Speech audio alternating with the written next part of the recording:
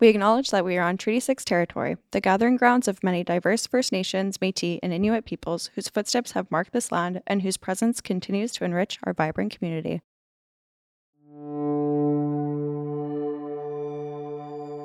Hello and welcome back to Research Recasted, the Knowledge Mobilization podcast. I'm Brooklyn Logician and I'm here with Natalie Smatis. Hey, how's it going? In today's episode, we are joined by Dr. Miriam Nassari. Dr. Miriam Nassari is an internationally educated nurse with more than 13 years of clinical experience. She moved to Canada in 2011 to continue her education at a doctoral level. After graduating in 2016, she held 2 postdoctoral fellowship positions in health service, research, and health economy. Before taking over her current position at MacEwan University, she had a management position with the Saskatchewan Health Authority in North Saskatchewan during the COVID pandemic. Hello, and thank you for being with us today. Hello. I'm very excited to talk about your research. It's always exciting when we have people from the health program here at MacEwan. I think we're just going to start with kind of what's your current position at the university? So I am an assistant professor at MacEwan University, and I have been having this position since September 2021. And so kind of what is your area of expertise in the health services? Well, looking at my clinical background, I am a critical nurse, a specialist nurse in coronary care unit. And I am interested in teaching topics related to acute care. But in research, I have been having a shift toward a community because I see a huge need in putting more effort in community and preventions before treatment. Yeah, that's very meaningful and impactful research. Kind of where did your academic life begin? It was started in Iran, my home country. I had my undergrad education in Iran in a pretty good university. And then I started working, but I had this in mind that I wanted to continue my education. But because nursing is an applied kind of science, I wanted to have some work experience before going to the next level. So I worked in acute care for, I guess, 6 years before going for my master's degree. I did my master's degree again in Tehran University in Iran. And I worked while I did my master's. So I didn't have any gap in working. And then after my master's, again, I thought, well, I wanted to go further. And that was because of the kind of interest that was shaped in me during my master to do more research. And for that, I thought I need to go to PhD level and focus on research. And finding an opportunity abroad was so beneficial to see what other countries are doing, and I chose Canada. Was there any specific reason why you chose Canada? Well, mainly because of the healthcare system and the area of research that I wanted. So I was between Australia and Canada, and I got admission from both. I got admission from Melbourne University and University of Alberta and Calgary, and I chose University of Alberta at the end because of the kind of area of expertise that I had for my future career. Cool. What were some of the differences when you came to Canada looking at the healthcare system from Iran to the Canadian healthcare system? Well, when I came to Canada, I didn't have the opportunity to work in healthcare system. I was kind of limited to the university. And it was because I didn't have my license. But when I started kind of looking around and when I got my license and I started being in the arena, actually in the healthcare, then I could see the differences. So because I worked in acute care settings in Iran, I would say acute care setting in Iran is comparable really with Canadian settings. if you exclude the technology part for sure, because in terms of technology and infrastructures, we are behind developed countries because Iran is a developing country. But when you look at what we do, healthcare professionals, what we learn at the university and what we do, really there is not much differences. But something that we lack in Iran is the community part, the care that is offered to the communities. Canada has progress community healthcare services, at least compared to Iran. And that's why I chose Canada, and that's why I am again here focusing on community care, because I think that if we make this part stronger, more progress, we are going to reduce a lot of load from acute care settings. And that's what we have been seeing, especially since pandemic, a huge load on hospitals that could be reduced by looking at the challenges that we have in community care. Yeah, that's really interesting. I think for someone who doesn't really know what it means, what is acute care? Okay, acute care is actually hospital.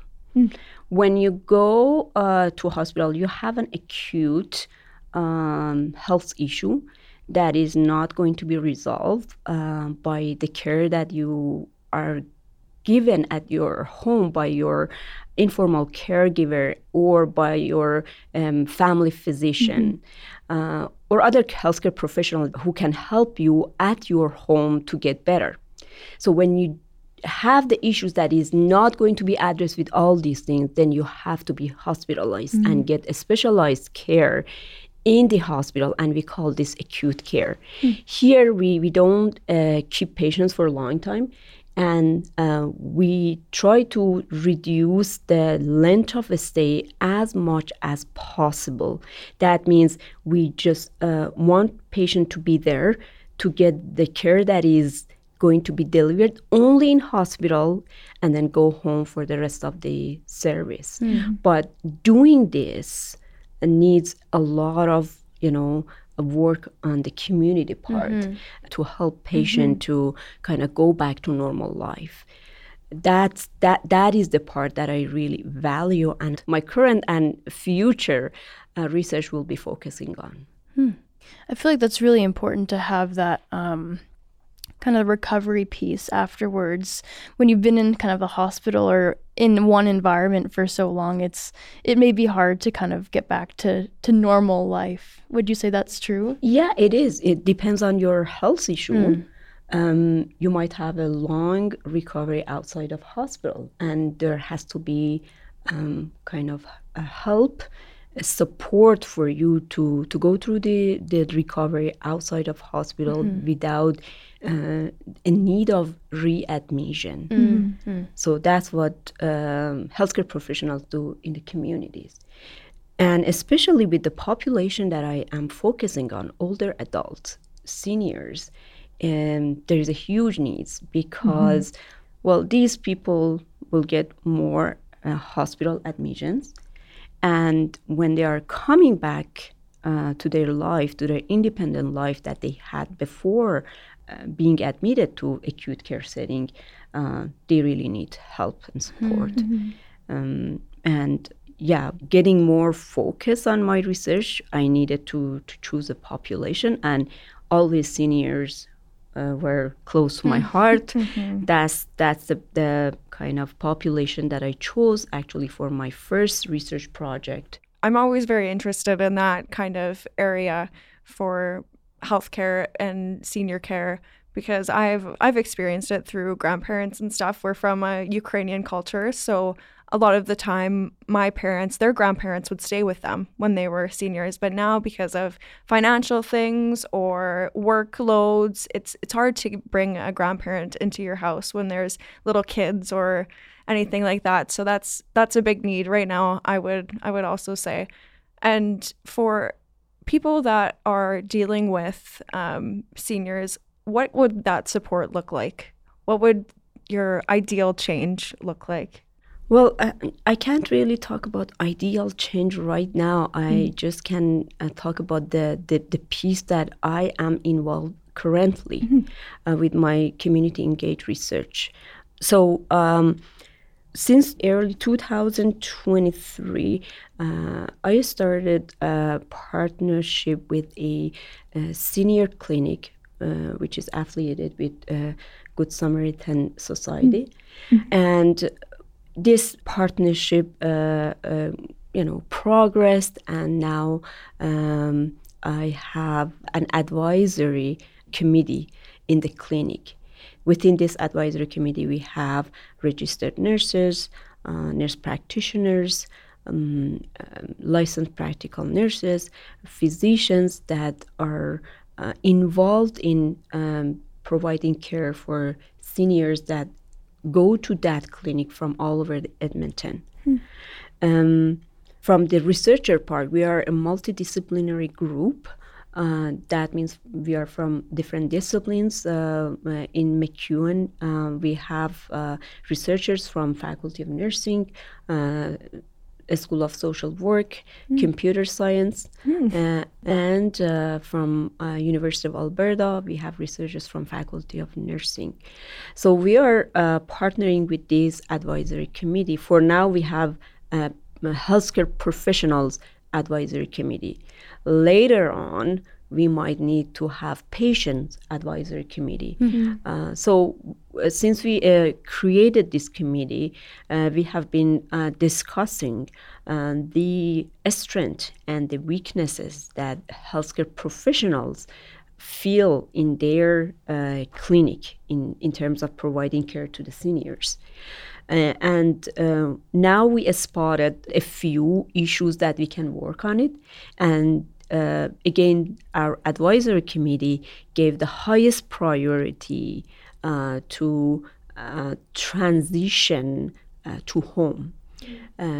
They mentioned that their population, their clients, they have 2 to 3 comorbidities, and this caused them to have frequent acute care admission. So they have to be hospitalized. And when they are coming back to their communities, they have problems to start living the life that they had before admission. So oftentimes their medication, might be changed during the admission time, and they have to kind of get to use of the new therapeutic regimen. Sometimes they lose ability in mobility, and they lose some, independency. They get cognitive issues that doesn't allow them to live the independent life that they had before.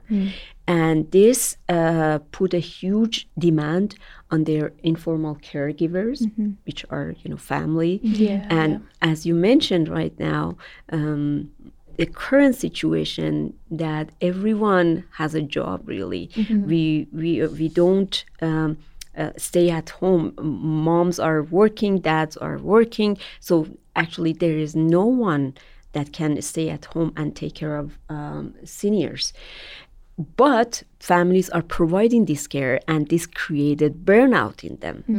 And, this confusion with getting back to normal life put a lot of demand on the healthcare professionals, the primary people who are working in the communities, who are providing primary care services to these seniors.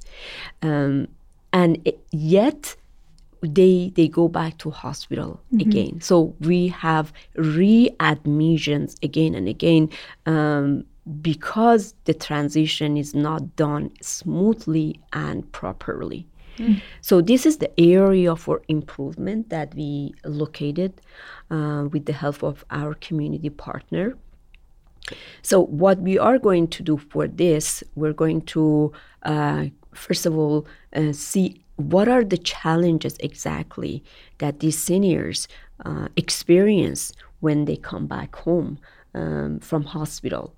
And for this, we're going to talk to a sample of seniors, talk to healthcare professionals who are working in the clinic, and they are in direct contact with the seniors. So this is going to be a qualitative research when we interview these people, and we will find the common themes. We have access to client charts at the clinic, so we can get some more data out of that. After analyzing all this data, we might have a more clear vision of the challenge. So, and then again, with the help of our community, and I'm hoping that by the time we have a patient advisory committee or caregiver advisory committee, with the help of these advisory committees, then we were going to make changes in the current practice within the clinic, or we might come up with a new intervention to facilitate this transition to home. And this will for sure will increase quality of life for seniors, reduce demand on informal and formal caregivers, and will reduce readmission, which is something that we want at the end of the day. Yeah. But this will take time. Of course. And we try to not to be rushed. We try to not to be desperate to find a quick fix. We're getting help from the community to give back to them something that is beneficial for them. And that is the essence of community engaged research. Yeah, that sounds like really helpful, great work that you're doing. So yeah, that's exciting to see the results. Yeah, we're so positive, and we have passionate researchers in our group, as well as really hardworking and again passionate healthcare professionals who are working with us. That's awesome. I'm kind of curious too. When I think of kind of healthcare facilities for seniors, there's usually a cost. Would that be something that would be aftercare? Would there be a cost to it, or is the goal kind of to have it part of the healthcare system? Well, I won't be able to speak to this because I don't have enough information on the cost of care right now. But something that I can say here, because of my background in health economy, acute care setting get a huge amount of costs within healthcare system. So if we can reduce readmission, that would really save a lot of costs for us, and we can use that in improving community care. At the end of the day, it's going to be a win-win situation because you kind of increase the quality of care within the community, and then you reduce the load from acute care setting, and you reduce the cost for acute care setting. That's very interesting. Kind of want to go back with health economy. What is kind of that area of study? Well, this is the area that I had my second postdoc. It might not be so appealing for healthcare professionals because we want to make changes to improve quality of care. And at the beginning, we might not think a lot on the cost of the care. But you know that the healthcare budget is limited. If you listen to news, you can see that people from healthcare are advocating for increasing healthcare budget. But at the end of the day, we have a pot of money, and we have so many areas to spend that money. It's not only healthcare in the country that needs increasing budget. There are other areas that need money. So we always have to balance the cost of care, and that is the area that health economists come to place.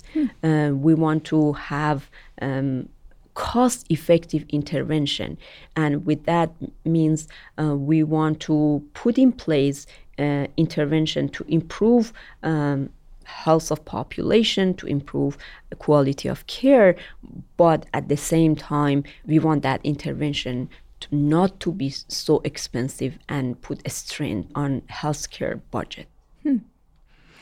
That kind of also makes me think, I'm just coming up with questions now.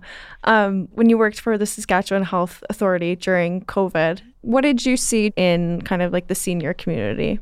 Well, something that I was really concerned during pandemic was the health of seniors, because this population was the one that got a huge kind of impact in pandemic. First, because they were so vulnerable to the virus, and with the comorbidities they had, if they had COVID infection, then it would have been very hard to manage their situation. Second, that was even more obvious to me because of my place of living. I used to live in a 18 plus building, and I would say the average age for the residents was 60 each. So we had a lot of seniors in that building, and COVID pandemic created huge kind of issues of, first of all, isolation. Some of them needed their family help, but they couldn't get enough of it during pandemic. And they were scared of getting hospitalized. They were scared of even following up with their health issues and going to healthcare settings, because they thought, well, with any trip that I make to hospital or to the clinic, I am increasing the risk of getting the virus. So it really made me think that we need to not only focus on seniors' comorbidities, but in general their well-being, how we can give them the care that they need without wanting them to attend to hospital or even clinics. So that needs more progressed home care service. There are so many things that you can think of to increase quality of life in senior population. But COVID pandemic taught us that isolation hugely affected their health and well-being.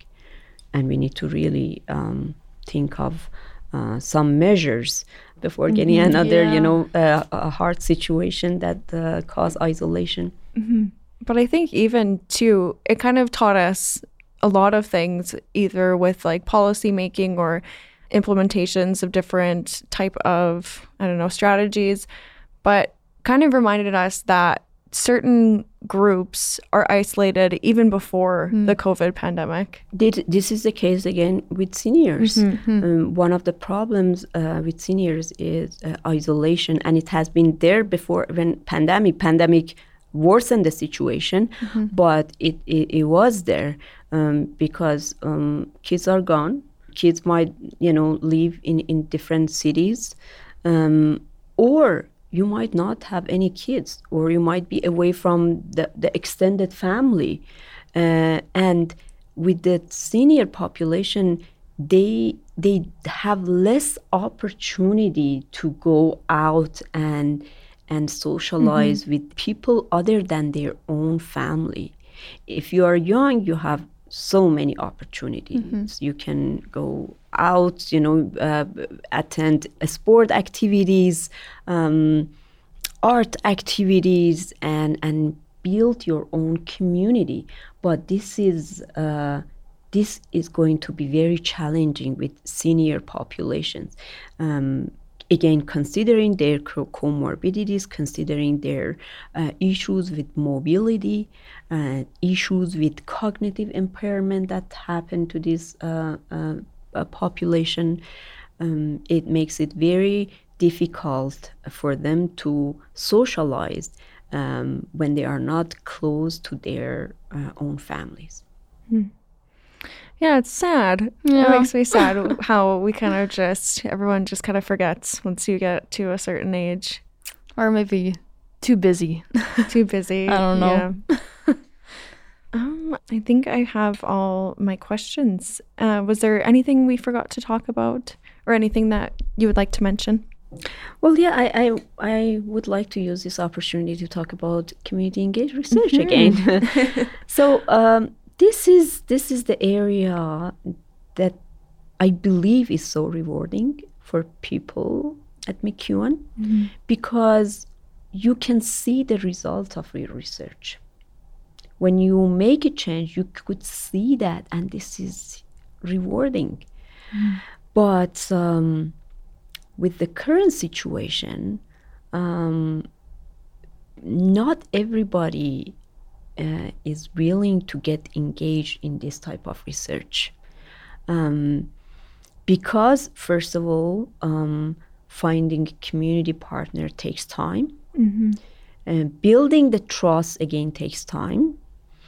And you might do good work in that area, but you might not have a lot of publications. And publication is the academic product of the research, something that faculty members need that to keep their at least position. So because of this, long process involved in doing community engaged research, people might not be so willing to start doing this. But looking at the advantage of this community engaged research, we might be able to make some changes at the university to kind of support faculty members in doing this type of research. First of all, something that I experienced, and I'm going to share it here, I'm sure other people who are doing the same things might have the same experience. You need funding for the research. And with the community engaged research, you need to write the proposal, which is a plan for the research with the community. And this will take time. And you will be given the money after you submit the proposal to the funding agencies. So before that, you don't have any money to support the process. This is one problem, again, that push people back. How I'm going to fund the project during, making my relationship with the community partner or writing the proposal. So this is the issue that we don't have any solution right now at McEwan. And the other thing is with the expectation from us, tenure track or faculty members, we are expected based on our workload to kind of showcase our academic achievement, which are articles, published articles. Community engaged research takes long time before getting to this. And that is scary. People want to improve their resume. And this is not going to happen by being involved in this type of research. So they rather going to other ways than coming here. But again, at least we can address this locally in our university by changing the criteria for kind of promotion. If I am involved in community engaged research, the criteria for me must be, at least as I expect, different from other people. I must not be evaluated by the number of articles in my resume. My work must be evaluated through other ways. I am doing a really valuable activity, but I might not get the number of publications that is expected from a faculty member at my level. So this is the changes that we can really make at McEwen to facilitate getting involved in this type of research, which is really impactful, is meaningful, and is doing something. If I wanted to say it simply, is this doing something? We're changing, even if it's small, we're making change in communities. So I shouldn't put my position at risk for doing this. These two have to kind of boost each other. If I am actively doing this type of research, it has to have a positive impact on my kind of promotion. And that would make me even more passionate, more willing to keep doing this and make more changes. Yep, that makes sense. Well, especially with community engaged research, it is directed to make change and to make people be heard. So yeah, very important work. I usually end off with, do you have any advice for any listeners, any students, or any faculty? For the faculty, I would kind of suggest that don't be scared of long process in community engage. The more you do it, the more you will be good at it, and the process might be shorter. And for the students, please get the opportunities. If something comes on your way, get it, because it's going to widen your horizon for your future career. Nice. I know from my experience working with my profs or, people that are in the field that I want to work in, that's always really rewarding for me to work with the pros. Wonderful. Well, thank you for being with us today. I'm excited to see where your project goes. Yeah. Thank you for giving me the opportunity. Well, that's all we have for today's episode of Research Recasted. If you want to support this podcast, you can visit Research Recasted on your favorite podcast platform to find new episodes every 2 weeks. Also, don't forget to check us out on Instagram at Research Recasted, where you can leave us a like, give us a follow, or send us a message if you have any follow-up questions from today's episode. This has been Research Recasted, a knowledge mobilization podcast, brought to you by the Office of Research Services and the Faculty of Fine Arts and Communications at MacEwan University. Funding for the podcast is partially provided by the Government of Canada through the Research Support Fund. Research Recasted is hosted and produced by Brooklyn Logician and Natalie Smattis. Music, sound design, and editing is by Natalie Smattis. Research, copy editing, and scripting is by Brooklyn Logician, and our executive producer is Hugh McKenzie.